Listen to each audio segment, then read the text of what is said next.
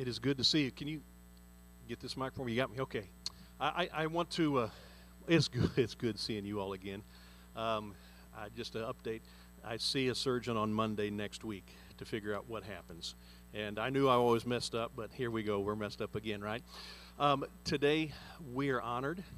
Central Christian College of the Bible and the Financial Planning Ministry are here today. We've got an estate planning seminar following the service downstairs. And it's to help people establish living trust, figure out what's going on with wills, and what is it that they need to do as they prepare for heaven and leaving things behind here for the ones that they love. And so that's happening following the service at 12:30, all right? That'll be down in the fellowship hall. Central Christian College is a ministry that has been going on for quite a while here in the state of Missouri. We're new to them in support as a church. We have financially supported St. Louis Christian College for years, but Central and St. Louis merged last year into a new entity that is making a difference in our community as well. And I know that the merge took place last year, but I often tell people that the merge began back in 1986 in reality. That was when my wife, who had been a student at Central Christian College, and I was at St. Louis, and we got married. So this is nothing new for us, but we have with us Dr. David Fincher. He is the president of Central Christian College of the Bible, which is up in Moberly, Missouri, and in St. Louis, Missouri, and in Cincinnati, Ohio, and I don't know where else you're going to take over, but it is a wonderful college, and I just welcome him. And David, come on up, please.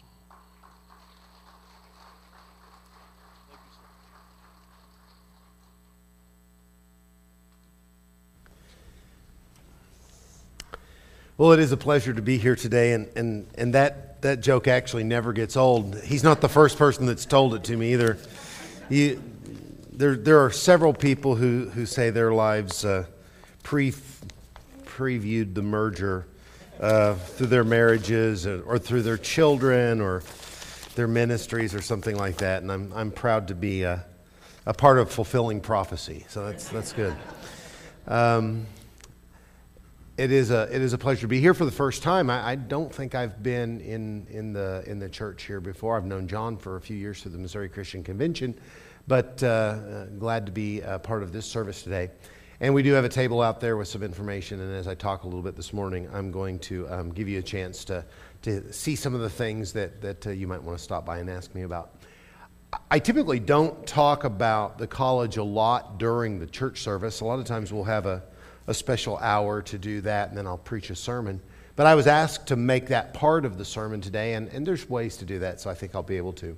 But first, let me tell you a little bit about myself. I started attending Central in 1989 and graduated from there in 1993. I'm from Southwest Missouri originally, down in near Lebanon, Missouri. So I was honestly kind of torn to all three schools in the state, kind of the same distance from all of them, and for good measure, I had a friend going to Manhattan Christian College that tried to get me to go there. So Christian colleges have been really part of my understanding of the importance of the church since going to church camp and seeing all the different camp teams from different schools come and represent.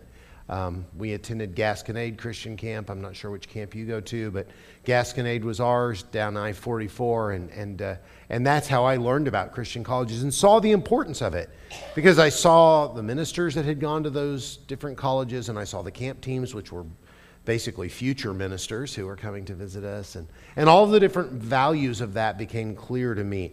I met my wife at Christian College in a high school event in 1989, and she came a couple of years later, and we were married. We've been married now 31 years. All three of my kids attended and graduated from Central. Two of them met their spouse there, and the black sheep, my daughter married a guy who went to the campus house in Columbia, which is good enough for me.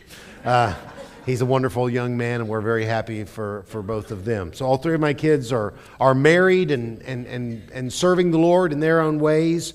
And they and I and my wife and our families are 100% committed to ministry education for the Christian church. And it's not just based on my experience personally, but it's based on what I've seen in the state of Missouri, in the border states of Missouri, where our colleges have served faithfully, and thanks to the support of churches like this and individuals like you, have been able to really change lives. Not just the lives of our own youth group, which is an important thing to do. We have young people who we invest in for years and years in the youth ministry, and wherever they went right now, I'm sure they're being well treated. If you're here for the first time and your kid just left you to go somewhere else in the building, don't worry, they'll take good care of them there. You will get them back, I promise.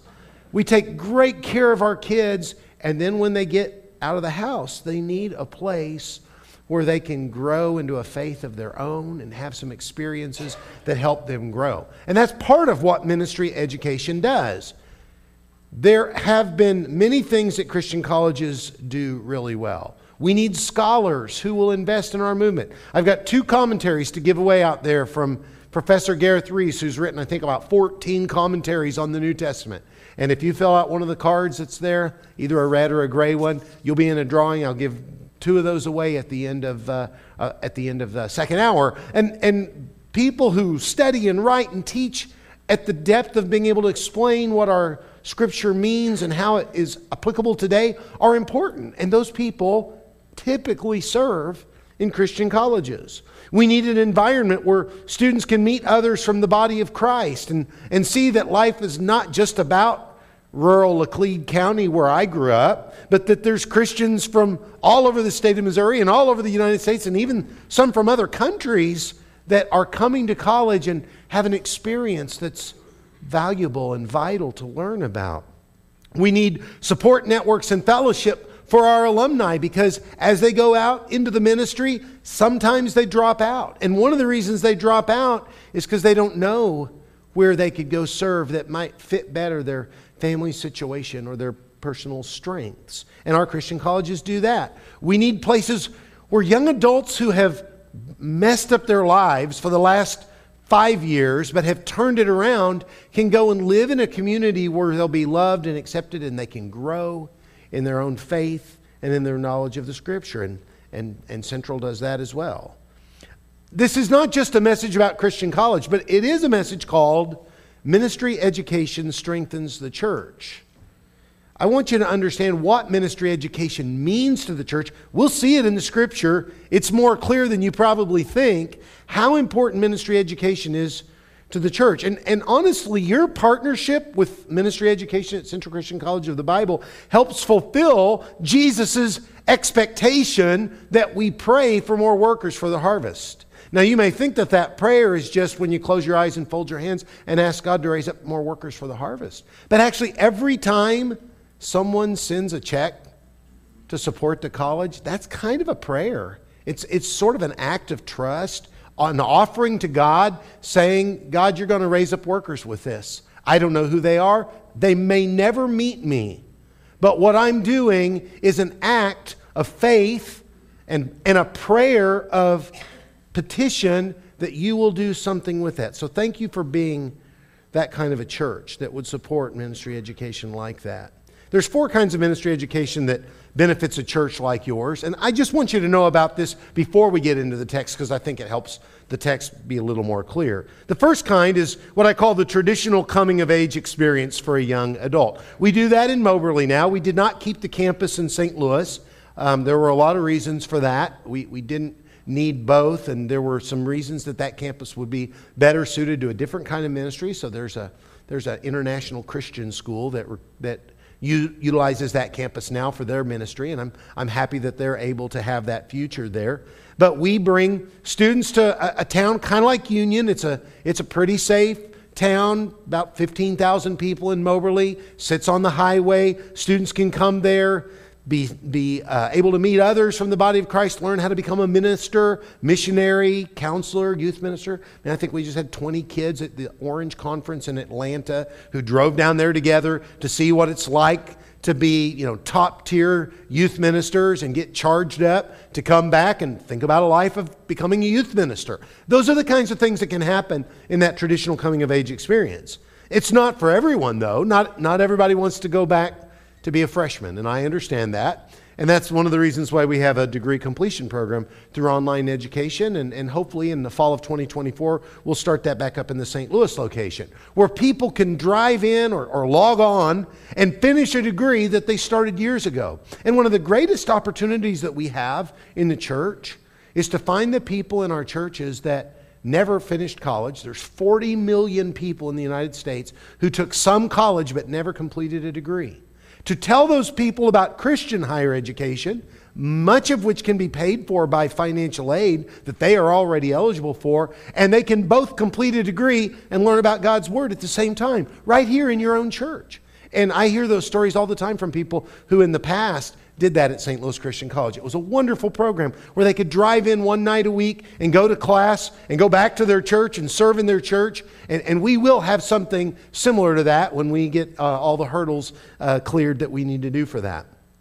We also see ministry education in a graduate program for those who are currently in the ministry or another career, and they need to take their leadership to the next level. The youth minister who wants to learn how to preach, or the former school teacher who wants to be a children's minister, or a person who was on the police force and is tired of trying to fight crime on the back end of it and instead wants to try to work with the hearts of people on the front end, leading a church and preaching the gospel.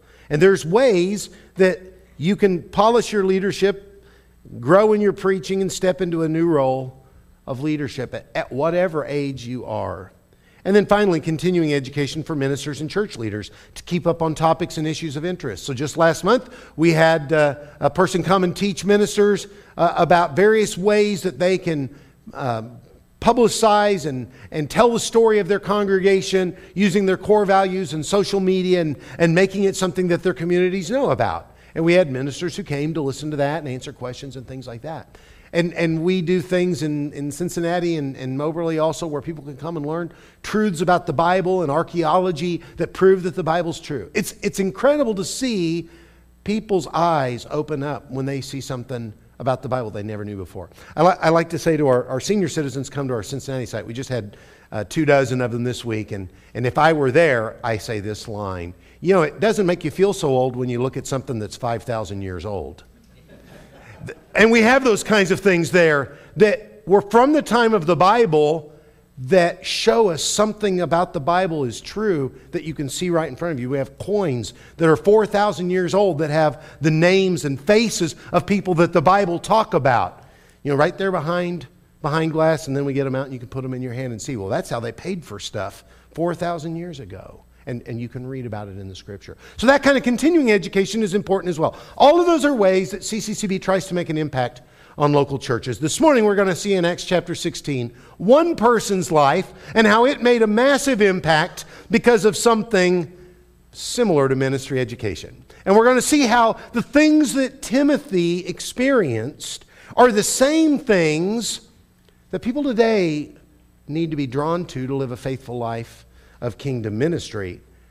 And whether it's your church doing that in other people who are studying, or even in your own life, I think you'll see those milestones of a faithful life of kingdom ministry are something that affect all of us. Acts chapter 16, we're starting the second missionary journey. Paul and Silas leave Jerusalem to go on it, and they go back to the churches where Paul had been a few years before. There's a lot in the text we're not going to talk about this morning. This is one of my favorite chapters in the entire Bible, and trust me when I say if we went through it verse by verse, we'd still be here tomorrow.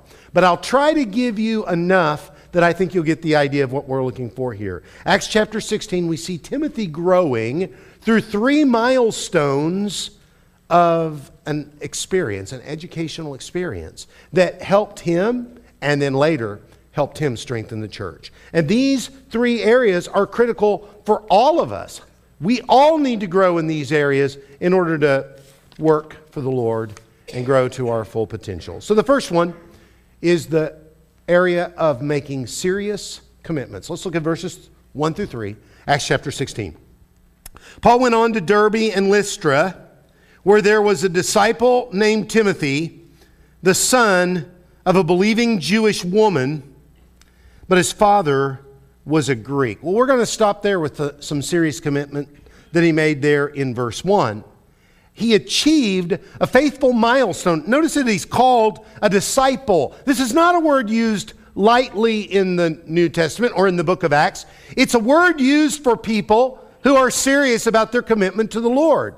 Now, Paul spoke highly of Timothy's mother and grandmother, who in 2 Timothy 1:5 were noted for their influence on his life spiritually. And according to 2 Timothy 3:14 and 15, he learned the scripture from them from the earliest age.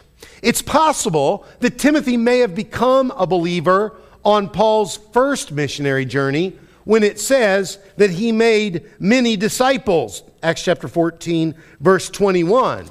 In the 3 towns that he visited, two of which were these towns of Derbe and Lystra, he made many disciples. So Timothy might have come to know the Lord then, or he might have become a believer after Paul left, and somebody else there led him to the Lord. But either way, he came out in the same place as a disciple, a word not used lightly in the book of Acts. Let's look at verse 2.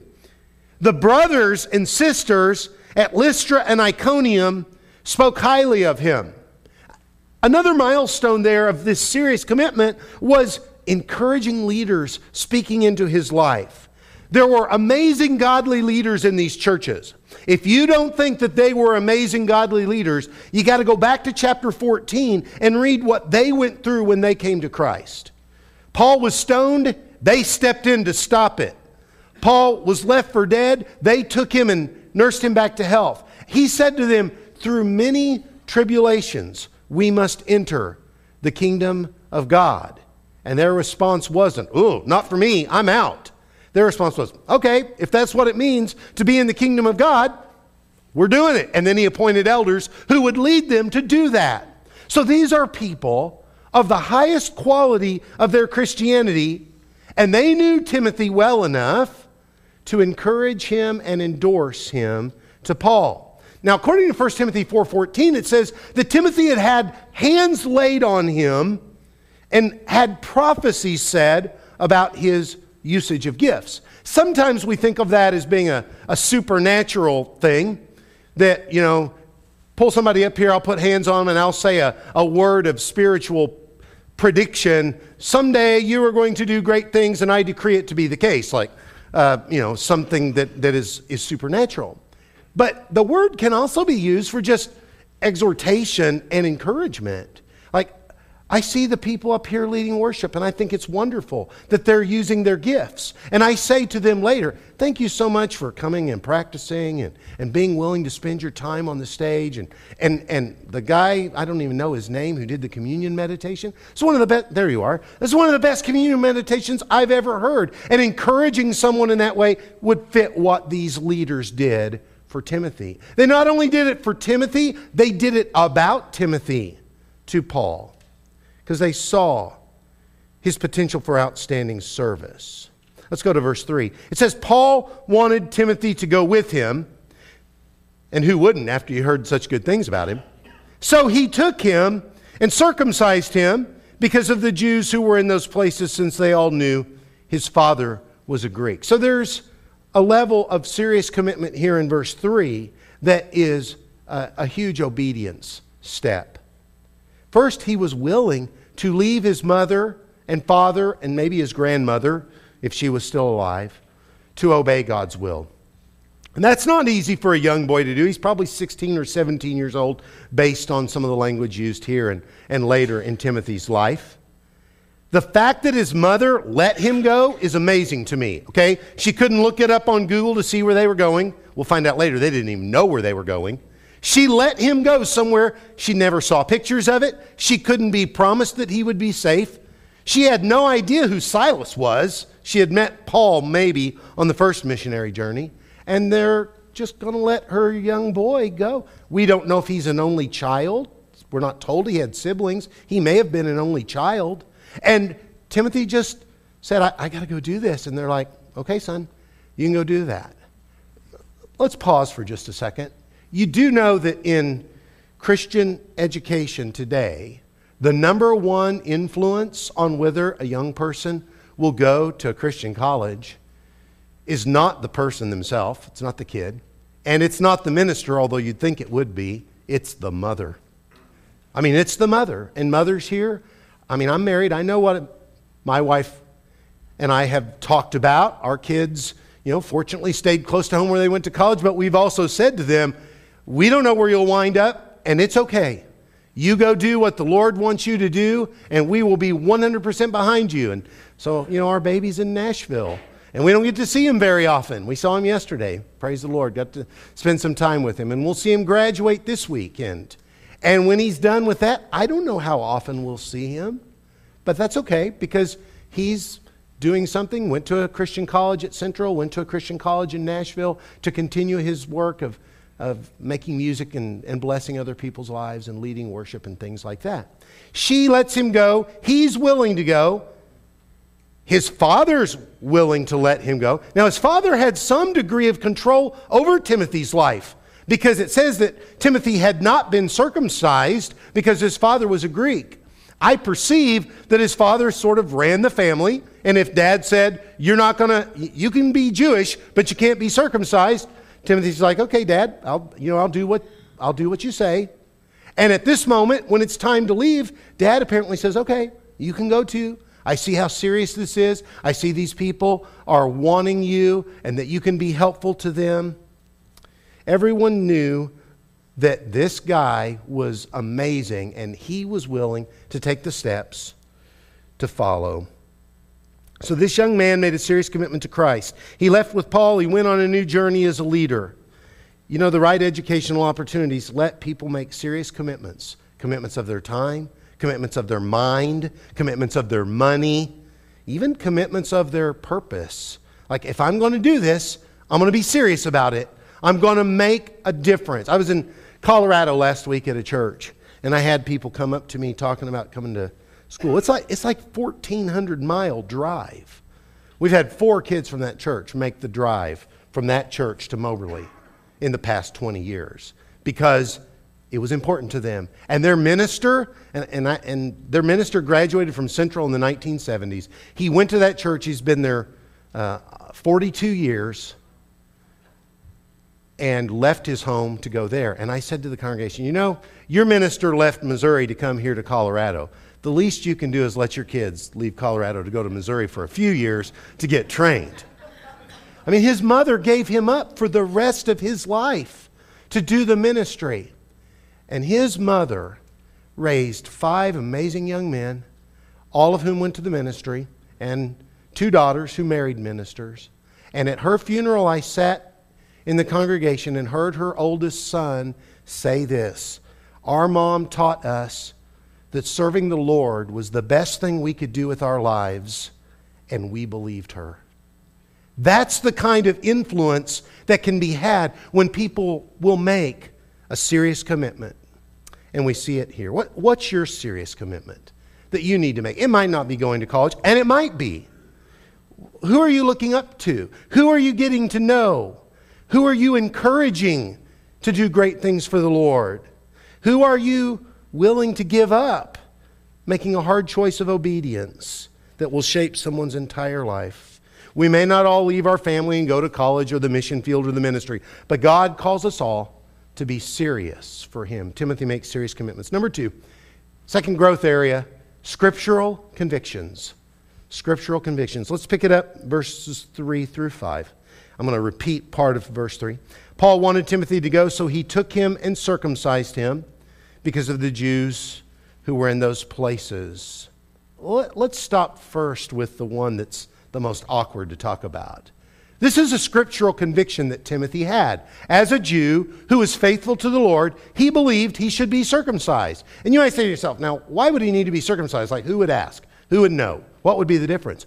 Well, they did ask, because if you were Jewish, it was something you described. I mean, go to Philippians chapter 3. Paul talks about his circumcision. I was circumcised on the 8th day. It's a sign of commitment. It's a sign of being convicted that the scripture which demanded it was to be obeyed. And Timothy had waited and waited and waited because his dad wouldn't let him.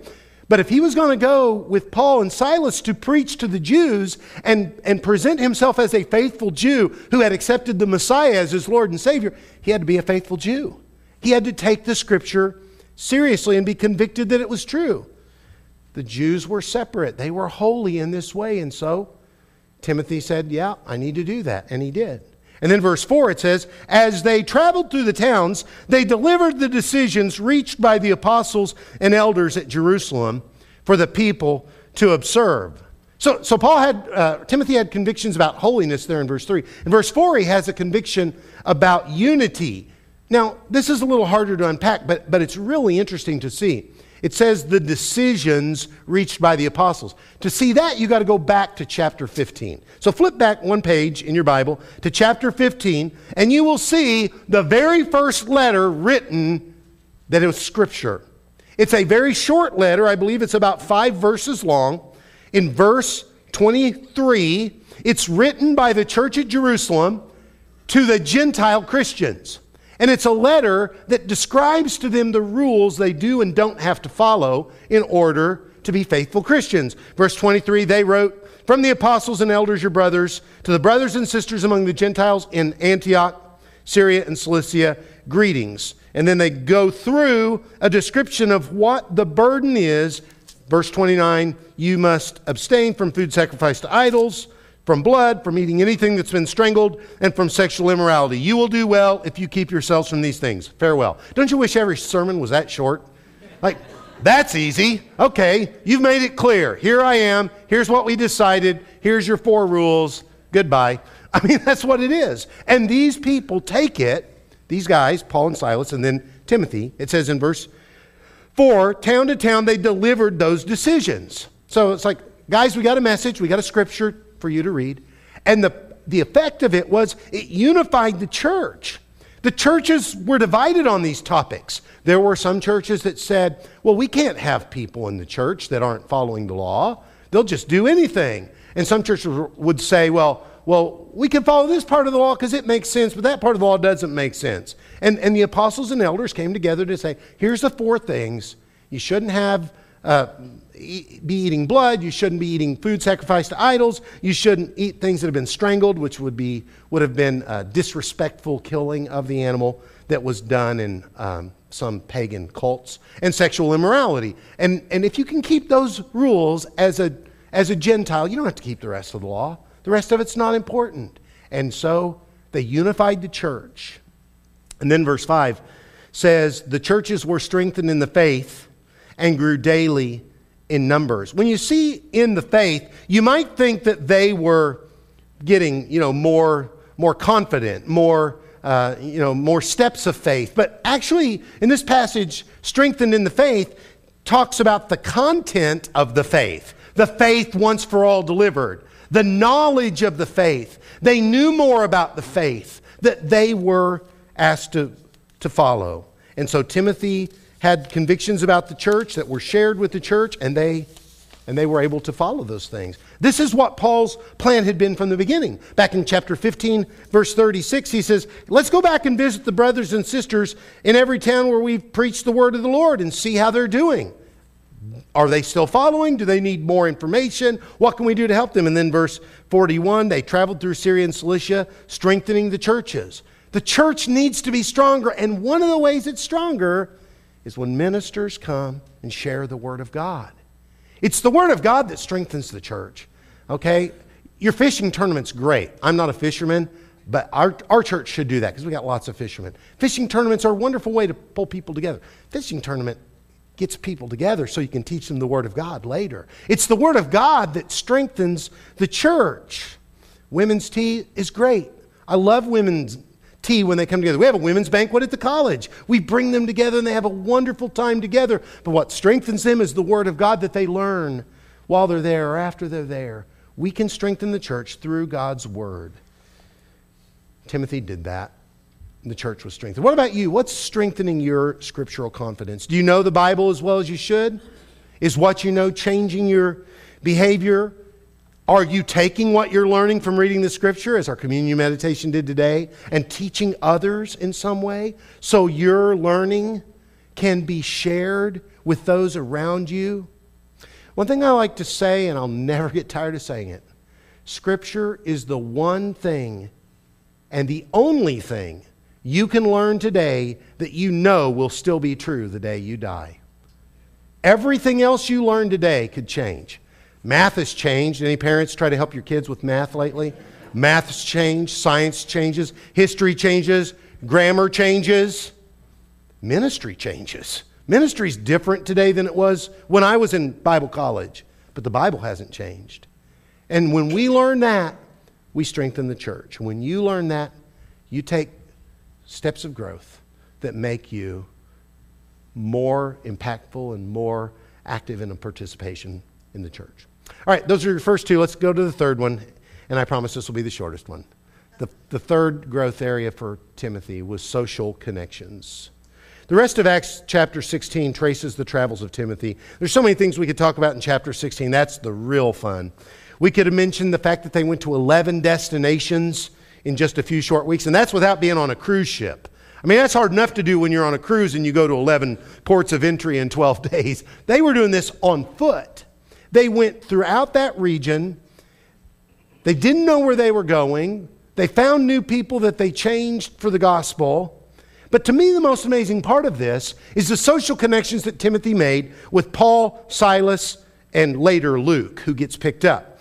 And think about this. Paul, Silas, and Luke together wrote 58% of the New Testament chapters. And Timothy was just hanging out with them, just every day. Wake up in the morning, there's Paul, Silas, and Luke.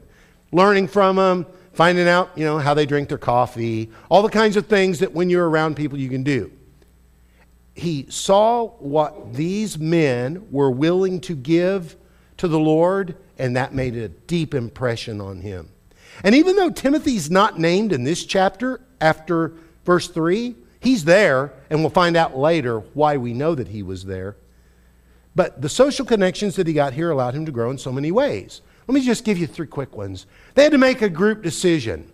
Verses 6 through 12, they're trying to decide where to go. And I love how this verse goes. Verse 6, they were forbidden by the Holy Spirit to speak the word in Asia. Verse 7, they tried to go to Mysia and Bithynia, but the Spirit of Jesus didn't allow them. Verse 8, they went by Mysia, went down to Troas. I'm sure everybody was saying, let's stop there. Let's go here. Why don't we try these people? And for some reason, they just kept going. And finally, Paul has a dream, verse 9, of a Macedonian man who says, cross over to Macedonia and help us. After he had seen the vision, we immediately made efforts to set out for Macedonia. Now think about that. He saw the vision, not them. One man saw the vision and said, hey, I had a dream last night. It said we should go to Macedonia. And everybody else said, well, okay, let's go to Macedonia. They had to get in a ship. They had to pack their stuff up. They had to figure out where they were going to go in Macedonia. Together they came to that conclusion because they were out of road. They'd come to the end of the road. They had to go by ship somewhere, and they were going to go there. And they found amazing opportunities in Macedonia when they arrived. But imagine how Timothy watched that happen. And he saw mature men who had to figure it out and learn how to make group decisions. He was growing in his social connections. He was growing in his substitute families. Verses 12 to 15. He's on the road. He's away from mom and dad and grandma. And the first place they go is to a family with a woman named Lydia.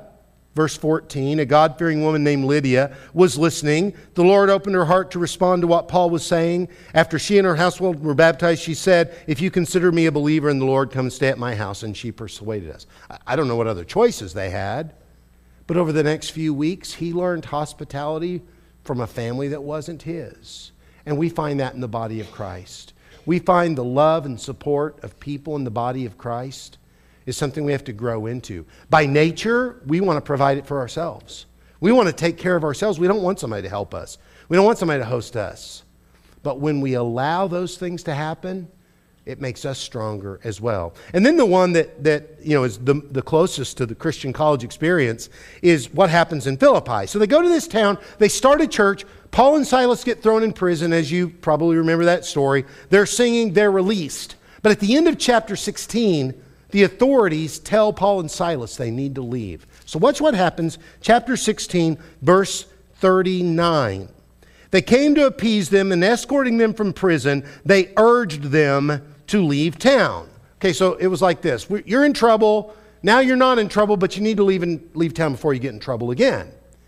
And so verse 40, after leaving the jail, they came to Lydia's house, where they saw and encouraged the brothers and sisters and departed. Paul and Silas, the two leaders, gone.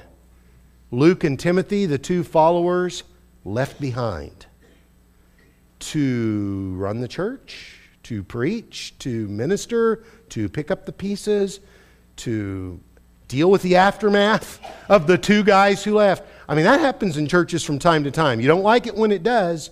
We call this the baptism by fire. You know, the situation is unpredictable, and who knows what's going to happen to this church, and the youngest guy is in charge. Well, how did it turn out? Interestingly enough, Paul closes the story in Philippians chapter 2, which is in the prison epistles, and if you win that commentary back there, you can read about it. But I'm going to read you the story. Philippians 2, 20 to 22, Paul writes back to that church and says this about Timothy. I have no one else like-minded who will genuinely care about your interests. Others seek their own interests, but you know his proven character, because he has served with me in the gospel ministry like a son with the Father. How do they know his proven character? Because he was with them.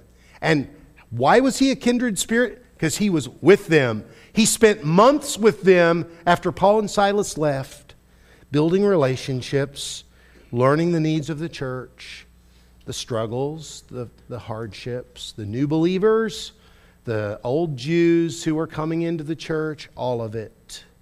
And now he was able to be sent. What about your social connections? How are you discovering new groups that you can work with to see God's influence on your life? How are you showing hospitality or receiving it when someone wants to offer it? How are you working alongside of those in the church to do a job that needs to be done? Something maybe outside of your comfort zone, or maybe something in your comfort zone, but you're just kind of resistant to get involved because you're afraid that it might be more than you think you can handle. Who knows how much you grow when you make those social connections for yourself? I like to tell the story of how my oldest son met his wife at Christian college. So for the first 6 weeks, they were, freshmen together. And she was living in, one dorm, and he was in the other dorm. And he saw her, and she was quiet and happy and sweet and all the things, that young Bible college girls are supposed to be. And he didn't know kind of how to make his first move, and he would ask her RA questions about her, and her RA would say, oh, yeah, she's really nice, but, you need to figure out to do something with her. And it was day of service, and they signed up for the same service project. And that service project was going to a person's home in Macon, Missouri, who was part of the church there, and the home was trashed. And the church had agreed to help clean up the home. So there were people from the church helping, and there were Christian college students helping. And Adam and Val got assigned cleaning out the nasty refrigerator. And so together, they're talking to each other, and they're, holding their nose and taking stuff out of the refrigerator and scrubbing it and trying to get it back in shape so this family could live in this house.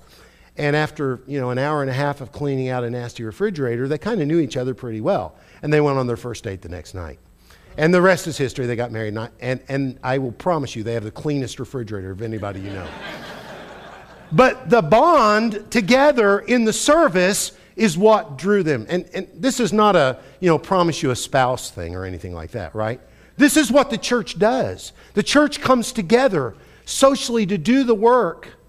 And people grow together, and they learn about each other, and they make things happen that they never could have done by themselves. Timothy saw that up front. You can see that as well. So the right opportunities lead people like Timothy to live a faithful life of kingdom ministry. Paul took Timothy on the second missionary journey, and the rest was history. I could say a lot more about this, but let's try to wrap this up. Christian college brings social connections with fellow students, missionaries, ministers, teachers, local churches. Christian colleges encourage scriptural convictions through memorization, archaeology, theology, personal discipleship time, teaching.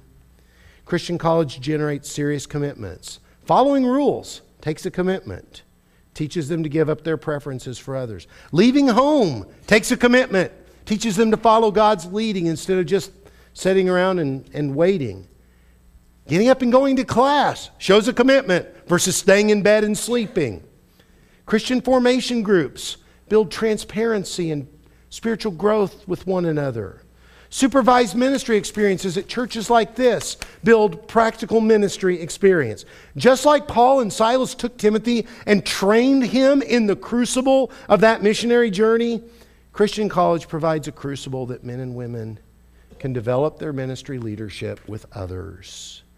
The greatest part of my job as a Bible college president is talking to people who went to Christian colleges 30, 40, 50 years ago, hearing them tell these stories about what they learned about the Scripture from their favorite teacher, how they grew in their own commitment to the Lord while they were there, and the people they met that they're still friends with or related to, even today. And you play an important role in making sure that that continues for generations to come. I hope you'll consider the following ways to participate yourself as you pray for serious commitments from those that are being asked to study for the ministry, and pray for God to raise up skilled leaders that will become ministry workers. As you make social connections with ministers and ministry workers, so you understand what's out there and you see the value of those people coming together, and that you include scriptural convictions as part of your stewardship. Pick one or two of the ministries that are faithfully teaching the Bible and do what you can to help them out so they can do the work of strengthening your church. We're going to pray. I want you to think about your next growth step, whether it's in making a serious commitment to the Lord, whether it's growing in your scriptural convictions about the Word of God, or getting more connected to the church so that you can see opportunities to serve and to make an impact on others. Let's pray. Father, we thank you today for the example of Timothy, for the people who shaped his life, and for the people whose lives were shaped by him. And Lord, as we live those things out day after day through ministry education, may we do that for one after another, young man and woman who will make a difference in the churches because of the support of a church like this and people like this. For each heart today, I ask that you will help them grow in their knowledge of Scripture and their willingness to be plugged in and in their commitment to you. And if there's anyone here who needs to bring their heart to you for the first time in submission, may this be a time for them to reflect and think through what it means to make a serious commitment to your Son, Jesus Christ, in whose name we pray. Amen.